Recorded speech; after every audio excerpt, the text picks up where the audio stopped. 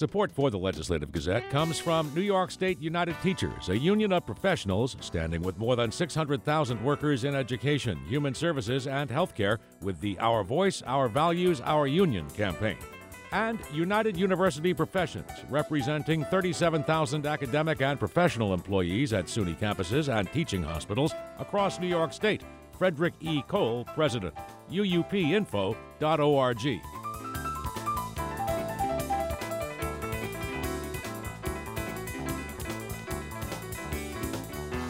Most of the attention this election season has been focused on the presidential campaign, but there are also a significant number of New York State Senate races in play. Democrats need just 2 more seats to gain a supermajority that could potentially override any vetoes of legislation issued by Democratic Governor Andrew Cuomo. More now from the Legislative Gazette's Karen DeWitt. Democrats hold 40 seats in the 63-member Senate chamber. In 2018, they decisively took the Senate from the Republicans after a century of nearly continuous GOP control. If Democrats can win just 2 more seats in November, they would gain a veto-proof majority. The state assembly already has more than enough Democrats to launch an override vote. Senator Michael Gianaris, who is leading the campaign efforts by Senate Democrats, says a veto-proof majority would strengthen the hand of Majority Leader Andrea Stewart-Cousins during budget negotiations with Cuomo, where many other major policy matters are also decided. It helps whether or not we end up overriding any vetoes. The fact that we might be able to will affect the outcome. Democrats in the legislature have differed from Cuomo on some key issues, including taxing the wealthy and giving more money to poorer school districts.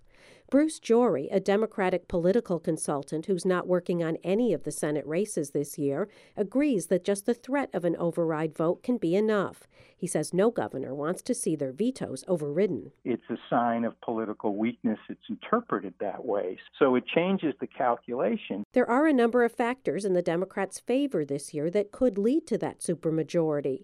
Republicans currently hold just 20 seats. 10 veteran GOP senators decided not to seek re-election rather than continue to be in the chamber's minority party. And some of those open seats are in districts where demographics are changing to favor Democrats. Jory says one of the key demographics in determining races is suburban independent voters, particularly women. Polls show them turning away from President Donald Trump and favoring Democratic candidate and former Vice President Joe Biden. Their vote for president could affect how they vote in down-ballot races. If gender gap turns into gender gulch and they carry that predisposition into the local races, that's going to make a huge difference. Republican candidates for Senate seats still have some elements in their favor, though. Democratic candidates running upstate and on Long Island can be viewed by some voters as leaning too far to the left and catering too heavily to the needs of New York City. There are also many staunch Trump supporters in the state who would likely also vote for Republicans in local races. Senate GOP Minority Leader Robert Ortt says Republicans have a good chance of picking up seats in Long Island and the lower Hudson Valley, where first-term Democrats are defending seats that were previously long held by Republicans.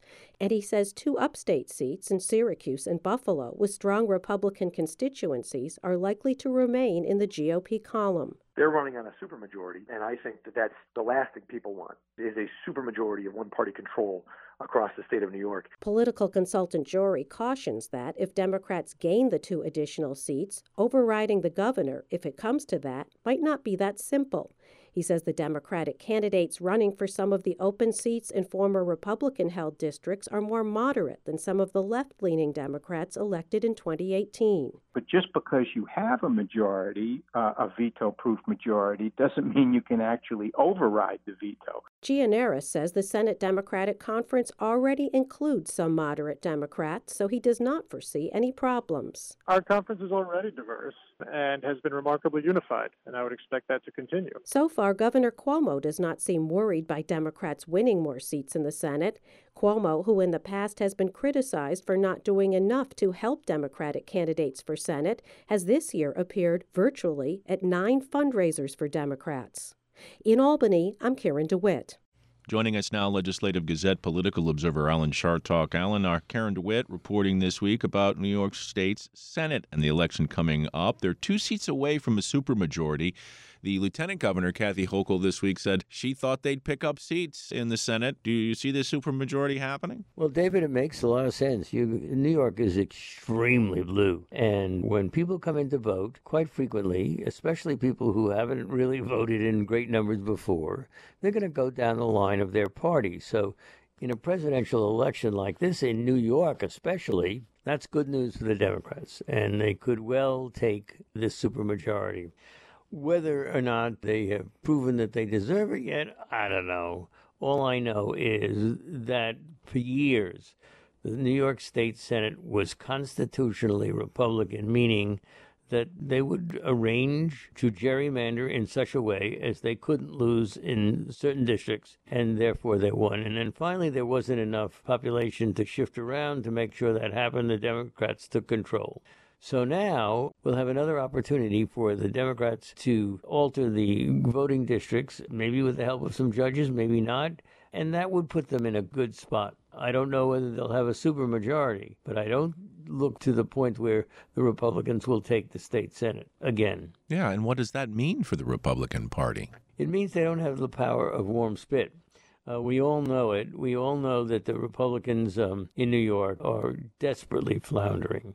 And this is not a time when it's going to be easy for them, especially in this presidential year. And I suspect that, they have the power to come back. If the Democrats misbehave, then the Republicans clearly will have a shot.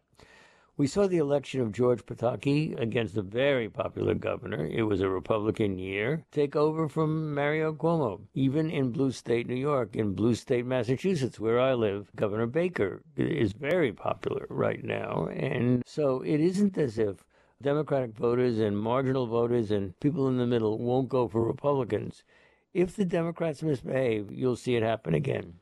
You spoke with Blair Horner, the executive director of the New York Public Interest Research Group, NYPIRG, about voting and voter reform. He's certainly excited about the energy he sees not only among New Yorkers in general, where we're seeing long lines this week in early voting. Some cases an hour and a half wait to get into early vote. And he was particularly pleased with what he sees as energy among young people, traditionally a group we don't see a lot of voting from. Well, that's right, David. And when young people vote, they are going to have a tremendous effect on the way in which this country's politics go. Blair Horner is a brilliant political analyst, and I think he had it right. I know that our friend Joe Donahue asked his class, and 23 out of 25 people in the class said, and I emphasize said, that they had already voted. I know I spoke with you, and you said that in your class it wasn't quite that pronounced, and that some people were saying it doesn't matter. Well, if it ever mattered, and if people come to the conclusion that it does matter, you're going to get a lot of young people out there, and apparently that's happening. Legislative Gazette political observer Alan Chartock.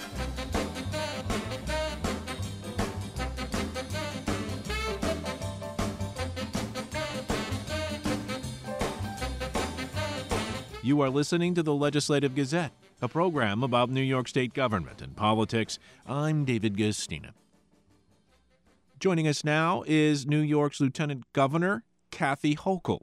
Lieutenant Governor Hochul, thanks so much for joining us on this week's Legislative Gazette. Thanks for having me back on the show. So great to have you on the show. Of course, we're in the midst of early voting in New York. People are streaming into those voting booths to make their choices for a variety of races, including the presidential race. I know, of course, you're out encouraging people to do so. Well, actually, I waited in a line for a little while. I went out to a place in Buffalo, and it was raining out, and I waited for a while, but I realized I had to get back to some interviews. So I didn't stay, but I had a chance to talk to the people in line who were very enthusiastic about even standing there. And the weather wasn't great, but I think there was such an energy and excitement and people feeling such a sense of pride that they are there and they have a chance to make sure their voices are heard and their vote is counted on Election Day or even prior to that. So I think it's going to be great. And I'll be heading off to Syracuse in a couple of hours to encourage early voting there. I was just in Rochester yesterday. So my responsibility is to make sure that everyone knows it's available.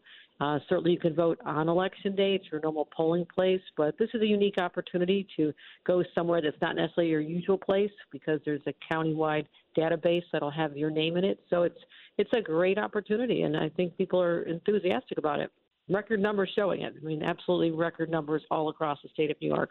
Of course, there's a lot that matters this year, and I know you've written an op-ed in the Albany Times-Union about the confirmation of Amy Coney Barrett, and you're particularly encouraging women to vote this year. You know, women need to see the connection between their vote for president and who the president is, because the president has the incredible power to determine the trajectory of the Supreme Court, ideologically, and what kind of decisions they'll take up and what the decisions will be. And we've seen now a dramatic shift under President Trump. He had the opportunity to fill 3 positions, which is quite extraordinary. And now there is a court that is imbalanced. It is definitely skewed toward the conservative side of the spectrum, which if it didn't mean which really means a lot for women. You talk about the issues that women care deeply about, reproductive freedom, making sure that the long-standing precedent set by Roe v. Wade is not hindered. And it's very concerning that new Justice Coney Barrett has already expressed her views on this in her earlier writings and her decisions. And even the Health Care Act, the Affordable Care Act, which she criticized Justice Roberts for his decision to uphold it just a few years back when I was a member of Congress.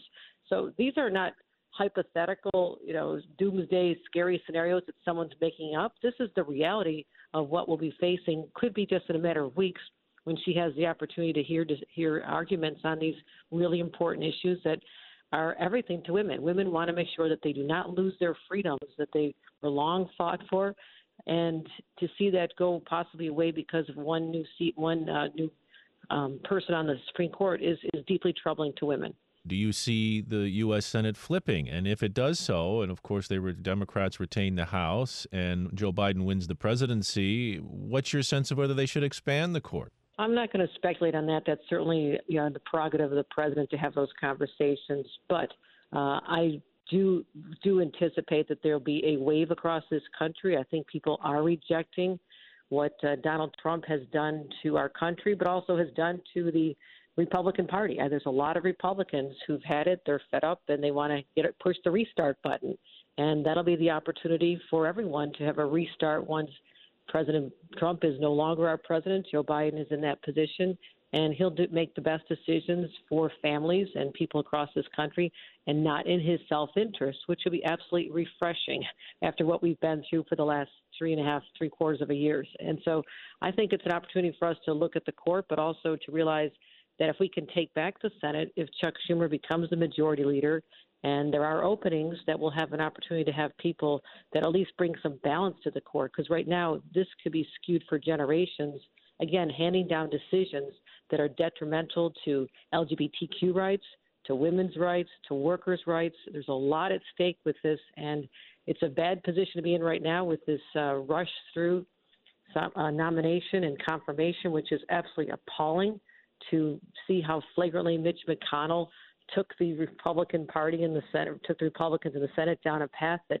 he thought was abhorrent just a few short years ago when the tide was turned and it was President Obama looking to fill a vacancy, a vacancy that occurred over 200 days before the election, and they thought there was something wrong with filling that, and yet they have no trouble filling a vacancy and having the person sworn in within a week of a presidential election.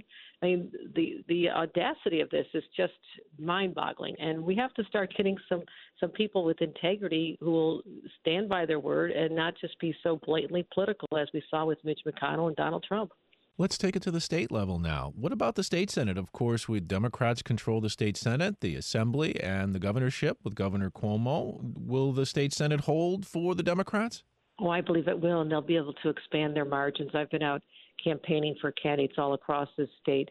There was a lot of pent-up demand for real progressive legislation, and I don't mean progressive in a way that people should be frightened about. This is about protecting basic rights. Progressive means that you're going to make sure that we're fighting for people's rights under the LGBT community, making sure that we had gender passed, making sure that we increase our minimum wage, making sure that we have paid family leave. So many initiatives that had been stymied by Republicans or reluctantly supported. Now we have a majority, and probably an increased majority, where we're going to be able to protect people's rights in the state, particularly health care, when we're dealing with a pandemic. And sadly, so many people who thought they had health care provided by their employer no longer do. And that's why the Affordable Care Act and our implementation of it here in the state of New York is really a matter of life and death for so many families. I mean, these are rights and health care privileges that the Republicans are willing to take away because they don't believe in them, and we are going to stand there and be the firewall against that, especially as we see how important it is to make sure people have access to quality health care during this pandemic. I think this really hit home so many issues like that, but also we have to continue getting funding for the state of New York from the federal government to help support our frontline workers, our health care workers, our child care workers, our teachers. And if we don't get that money out of Washington, we're going to be in real trouble here in the state of New York. And we have a wave that's building again around the country. And we're seeing anecdotally around here some cases going up. We've got Halloween this weekend. We've got Thanksgiving, and warnings that we have to continue to follow the rules or this will spread even worse. You are so right about that. And I hope people aren't coming down with COVID fatigue, a worse illness in some sense, that people just throw in the towel and say, you know what, I've had enough. I'm going to do what I want. We cannot revert to that, because anyone who wants to see a foreshadowing of what could happen again in New York that we're fighting so hard against, just turn on your television and watch the overcrowding in hospitals in places like Utah and Texas, and where they're turning away people and trying to make decisions on who's going to get care because they don't have the capacity. We in New York, under the amazing leadership of our governor, and if you just wanted to see the playbook, read the playbook on how you manage a pandemic. It was available from the very first briefing the governor gave. He laid out what happens when you listen to the experts, the people.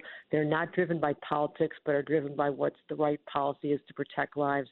And as a result, we have been very successful in driving down our infection rate, but we're not spiking the football. We are saying that, this is still a vulnerable time, which, as you mentioned, the holidays.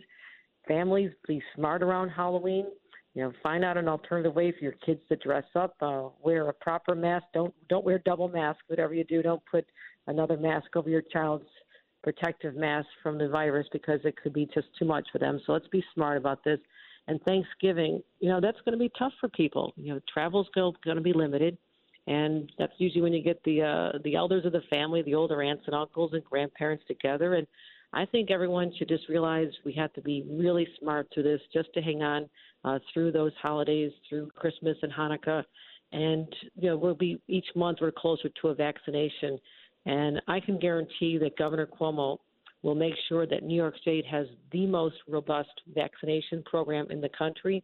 He has already been laser focused on this since the summer, bringing together experts who will make sure, first of all, whatever comes out of the approval process in Washington, that we double check it, because we're not just going to trust what Donald Trump's administration puts out there in the marketplace for his own political gain, which is what he said he wanted to do. We're also going to make sure we have a very aggressive distribution program, prioritizing who gets it, when, and how we can really ramp up capacity. So just like our testing, no one does more testing in the country than we do. We're going to make sure that more people get vaccinated as early as possible, so we can start right-setting our state to making sure that we can get our economy going on all cylinders again. So that's what we're focused on, and we need the cooperation of New Yorkers, just like they've been there from the very beginning, wearing the masks, washing hands, staying socially distant, avoiding unnecessary gatherings, and just hanging in there through what'll be a few more tough months. But we do not want to look like those other states. We've come too far. We've suffered too much. We're not going backwards. Lieutenant Governor Kathy Hochul of New York, a Democrat, thank you so much for spending the time with us to talk about these important issues. Well, thank you for having me on the show. I appreciate it very much.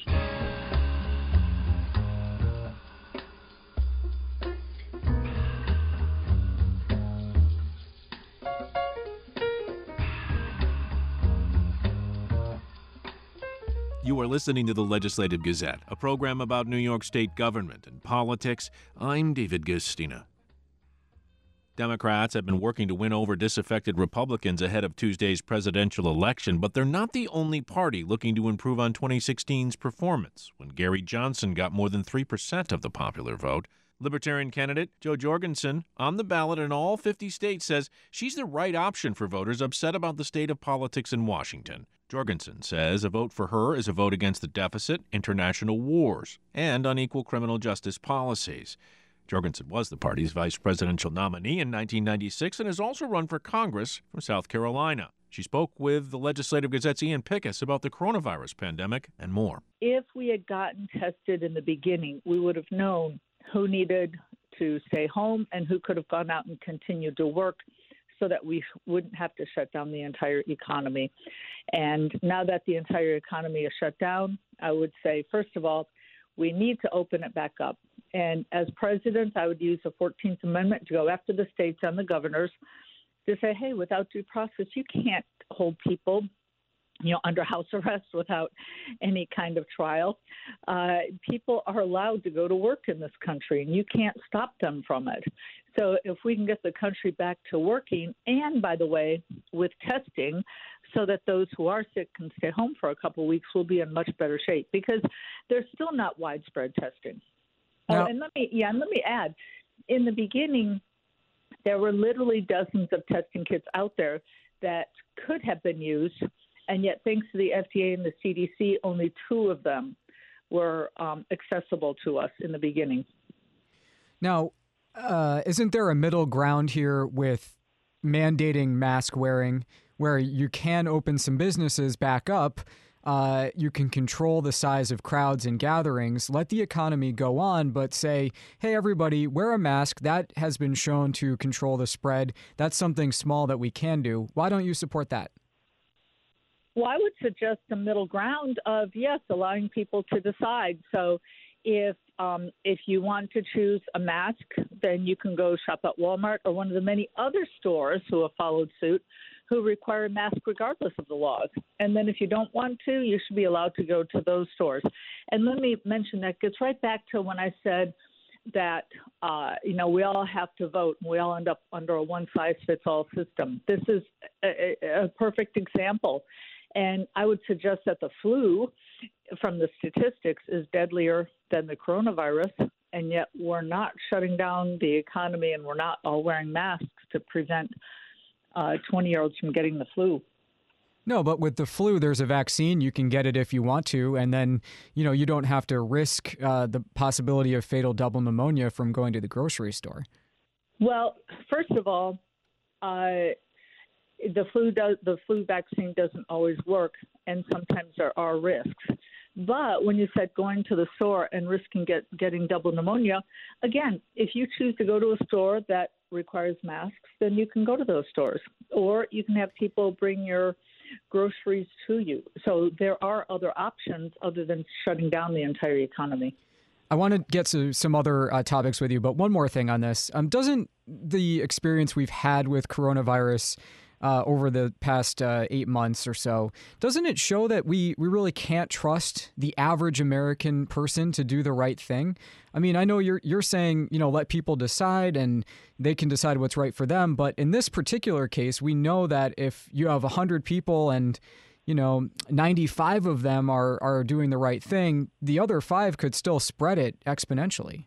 Well, but if 95 are doing the right thing and they continue to only go to stores where they wear masks, then there shouldn't be a problem. But no, they had a poll when we were starting to open back up after the first time. And this would have been around, maybe late April, beginning of May. And they asked people, are we opening up too early? And something like 70% said yes. And notice, there is no law saying that Walmart has to have masks. And there's this underlying hidden myth, this assumption that if government doesn't do it, if they don't require it, that it's not going to get done. And we can see with Walmart that it did get done, that Walmart's saying we don't care what the laws are, you have to wear a mask to go in our store. And shoppers are saying, okay. And many shoppers are saying, great, that's where I want to go shopping. And I mean, all you have to do is look at these some of these places where people who are wearing masks start literally assaulting people who aren't. And what I would suggest is, instead of having a one-size-fits-all where we have brawls break out, how about allowing some stores to not require you to wear masks? And then the people who don't want to wear masks can go to those stores, and we don't have to have these fistfights breaking out. Well, that would raise a lot of questions about whether the employees are being subjected to risk, unfairly. But let's move on to other. And that's up to the employee whether they want to quit their job and go somewhere else or stay around. That's a tough one. Do you wear a mask? When I'm required.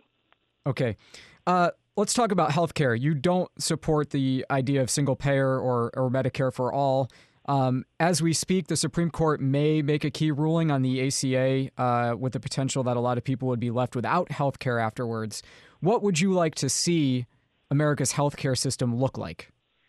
Yeah, well, the single payer, I'd like to point out, and this is what really upsets me, is when people, especially on the left, say, yes, we need Medicare for all. Well, basically what they're saying is we need VA hospital for all. And the VA hospital system is a top-down monopoly that doesn't work for anyone. And I don't understand why people on the left who are so against corporate monopolies all of a sudden say, sure, let's have a federally run monopoly. And I would suggest that, first of all, it's harder to compete against a federal monopoly because usually they make it illegal to, such as with the post office. But secondly, this is a life or death situation. So why do we want a one-size-fits-all monopoly instead of giving us other choices? That's Libertarian presidential candidate Jo Jorgensen speaking with the Legislative Gazette's Ian Pickus. You can hear their entire interview at WAMC.org.